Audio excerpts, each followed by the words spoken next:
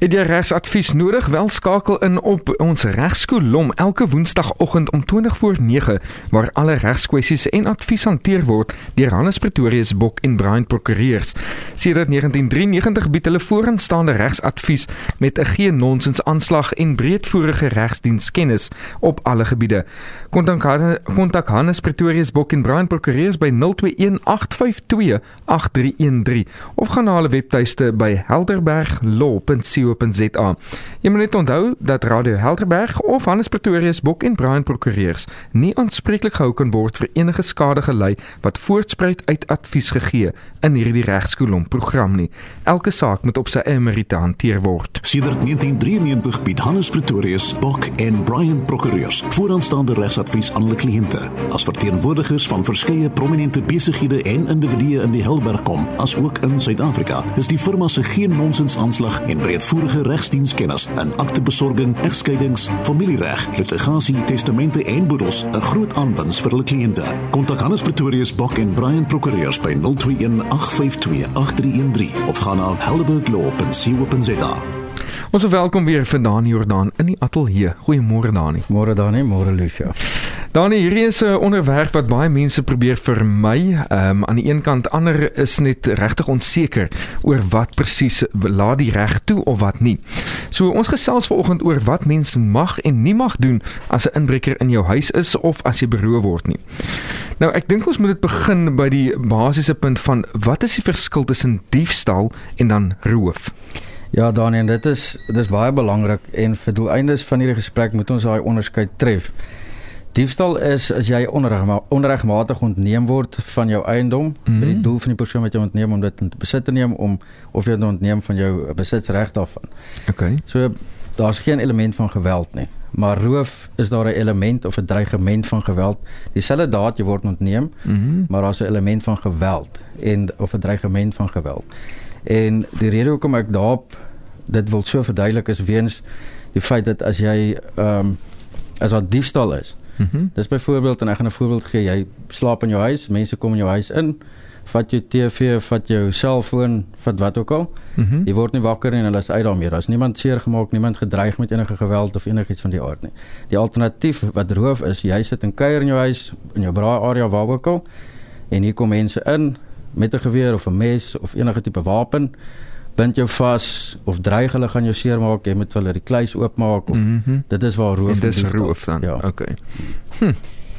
Nou, wel, ek dink dan as ons nou 'n bietjie meer dieper ingaan en ek weet hierdie onderwerp is ook baie tegnies, daar's baie tegniese punte en ek kan sien jy is versigtig om te noem waar, jy weet wat presies gebeur want ek glo daar's baie faktore wat 'n rol speel. Maar mag ek my eiendom of mense beskerm? Wanneer ons nou sit en braai, mag ek hulle beskerm? En wat sê die reg daaromtrent? Ja, en dit is presies hoekom ek hierdie onderwerp ook gekies het, want by elke liewe braai word ek hierdie vraag gevra. Dani, ja, jy mag jou in persoon of jou eiendom beskerm of jou geliefdes of iemand anders. En daai reg word so ingesit in ons grondwet. Maar dit is 'n baie grys area. Okay. Want dit gaan weer oor die mate van die aanval of die dreigement en die afweerhandeling. Maar ja, jy mag, en ek gaan nie baie daarop uitbrei nie. Ons sal by die volgende ons sal nou gesels oor hoe, waar en wat. Ja. Okay. Okay, going off that, may I, as the tough girl that I am, use some violence to protect my home, protect myself, to protect my home? Can I use violence if I have that sjambok there under my bed or whatever? Lucian, I'm very glad you're using that sjambok. Because at the end of the day, when you have an intruder inside your house, and remember this is now where the difference comes in, if they come into your property or your house or whatever, and I'm going to use when someone steals your vehicle, you lie in your bed, you wake up, and you listen, you hear your car starting up, and you see someone's driving off with it. Now you take out your gun and you shoot this person. That's not justifiable, because no one's life is lesser worth than your property. Okay. And your property can never be more worth than someone's life. But if you lie in your bed, someone comes into your house, you wake up with a gun to your head, and you have the imminent fear of danger that your life will be taken. And I'm not going to say that you may or may not, but you may act as a reasonable person in that situation or that circumstances. And that's exactly the test the courts also apply. Because that's the correct word for that is it's private defense. If you have an intruder inside your property and you use force, say for instance you shoot someone and they die, the test will be that what would a reasonable person do in that situation? How would a person, if you go and take say 100 or 200 people and say, listen, what would they have done in the exact same situation? And I'm going to use another example. When children comes into your property and they steal, and they don't have a gun or a knife or anything, they just steal a TV or a cell phone or something, and now you go out and you beat them up or shoot them or whatever, that can never be reasonable. Your actions towards defending yourself or your property cannot be reasonable. You must use jy moet die minimum force gebruik om die occurrence of that af te weer. Yeah. If I may just throw a little spanner in the works, but what if you put a sign up and you say trespassers will be kicked? Prosecuted. Will be kicked. Will be shot. Does it make a difference? You put a warning up. Well, a warning will not allow you to use fatal force. Yes. Okay, just throwing that in. Okay, so what if there is someone that comes onto your property, and but they're not like stealing anything? If they only steal, or that Yes. Or they, well, at the end of the day, and I'm gonna refer to the legal requirements for self-defense or private defense. What can you do? And that will give the listeners a feel of what they may or may not do. Ja, remember, wat mag ek doen? Yeah, all these are dealt with on its own merits. Okay. There's no black or white in this. There's a grey area, and the courts, as I've said, every case is just on its own merits. But the requirements for self-defense or private defense is the attack was already in process, or an attack was imminent, the attack was unlawful, you were protecting your life, your physical well-being, property, personal freedom, your dignity or sexual integrity. The act of self-defense was necessary to prevent the attack from escalating.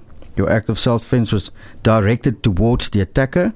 The act of self-defense was reasonable, proportionate to the circumstances. This is very, very important. Reasonable, proportionate to the circumstances.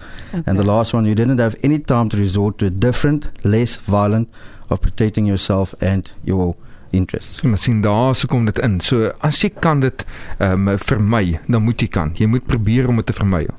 Ongeag van, en dit is in geval van roof. As daar roof is, diefstal is, persoon kom in, hy steel welke appel van jou kombuistafel af en hy's uit. Niks daar's geen aggressie teenoor jou gewees nie. Daar was niks aanvalle teenoor jou gewees nie. Dit was net diefstal. Ja, kyk Dani, dis ook nou weer waar daai grys area inkom, want ek was alself in meer as een situasie waar daar goed gesteel is van my. En op die einde van die dag mag jy geweld gebruik om te verhoed dat jou besittings gesteel word, maar ek meen, soos ek gesê, dis 'n grys area. Jy mag nie iemand gaan skiet om te keer dat jy jou selfoon steel nie. Ja. Maar as jy jou selfoon steel en jy keer hom en daar die redelike minimum geweld nodig om hom weg te jaag of jou foon terug te kry, kan dit moet net redelik en billik wees in die omstandighede.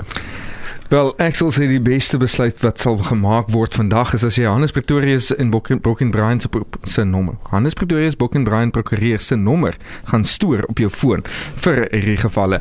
So hulle nommer 0218528313. Dis 0218528313.